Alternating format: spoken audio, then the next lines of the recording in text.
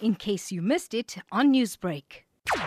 The establishment called itself Holy Car, and I don't think we have any objections to using the name, but the problem is that the advert is supported by the picture symbol of a cow with a red dot, which signifies Hinduism and belief in Hinduism.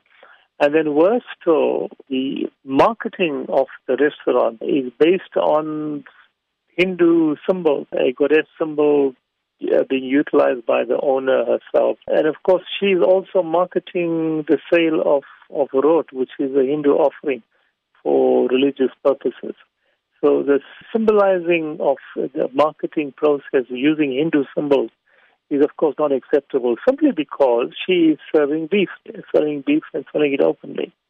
And that is the reason why we have had strong objections, and understandably so, some very irate Hindus who have asked that we must take action against her. So what exactly is the Maha Sabha calling for at this point in time? Well, we've asked her to do one of two things. She must immediately change the name and remove all those adverts of hers on social media where she is using Hindu symbols, and of course particularly the Hindu symbols with regard to the cow with the red dot on it. Have you had any contact with the owner? Yes, I have. When I first got the complaint, I did the decent thing, and that was to telephone her and speak to her and tell her that, these are the complaints that we had received. Initially, she said no, she understands that the symbol of the cow might cause offense. Her response was that, I have been trading for the last 8 years and nobody had any objections.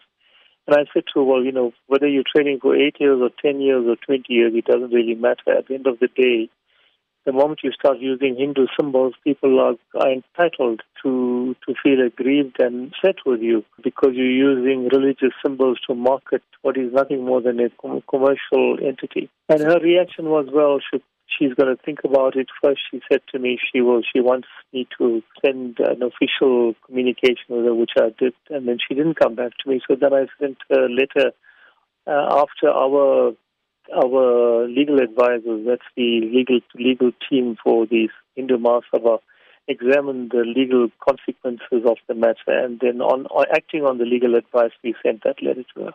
Newsbreak, Lotus FM, powered by SABC News.